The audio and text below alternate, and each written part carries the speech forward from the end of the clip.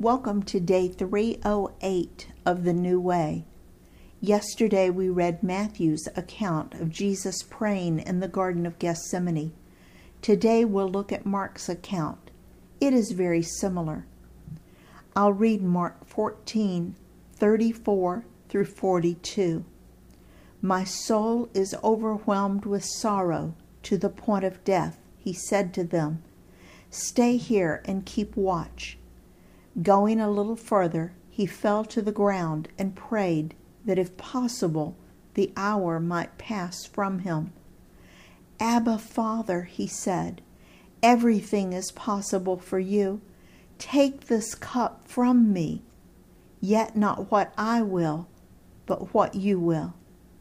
Then he returned to his disciples and found them sleeping. Simon, he said to Peter, are you asleep? Couldn't you keep watch for 1 hour? Watch and pray so that you will not fall into temptation. The spirit is willing, but the flesh is weak. Once more he went away and prayed the same thing. When he came back, he again found them sleeping because their eyes were heavy. They did not know what to say to him. Returning the third time, he said to them, are you still sleeping and resting? Enough. The hour has come. Look, the Son of Man is delivered into the hands of sinners. Rise, let us go. Here comes my betrayer. We were discussing the decision that Jesus needed to make, whether to obey self and live or obey God and die. It was not an easy decision. If Jesus chooses to die, the unthinkable would happen. He would have to experience the effect of sin. And that effect would be that he would be separated from God. I believe that when God laid all the sins of the whole world onto Jesus, the Holy Spirit left, and Jesus became empty on the inside. He had never been empty, and he was horrified at the prospect of it. God would forsake him and turn his face away. He would know the pain, the guilt, the shame of sin, yes.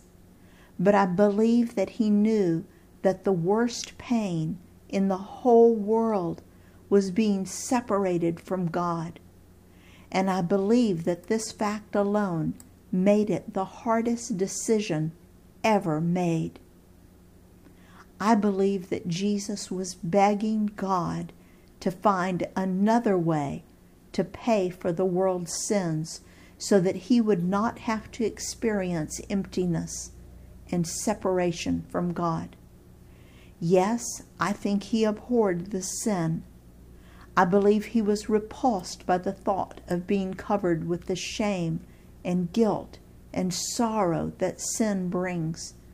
But most of all, I think he was terrified of being alone without God inside of him. I'll read the Luke account in Luke 22:41 through 46.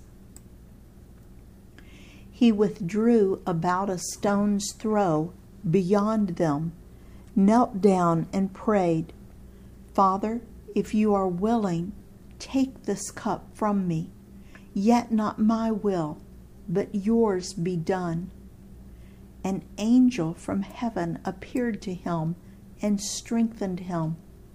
And being in anguish, he prayed more earnestly, and his sweat was like drops of blood falling to the ground. When he rose from prayer, he went back to the disciples. He found them asleep, exhausted from sorrow. Why are you sleeping? He asked them.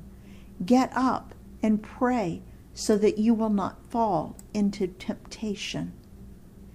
In each of these accounts, Matthew 26, 38 through 46, Mark 14, 34 through 42, and Luke 22, 41 through 46.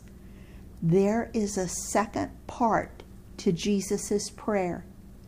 Besides asking for the cup to be removed, if at all possible, what else does he tell God?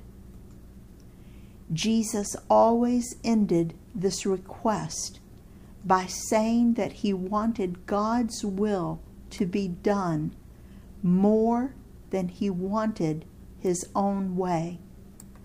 Luke records that an angel came down from heaven to minister to Jesus and to strengthen him.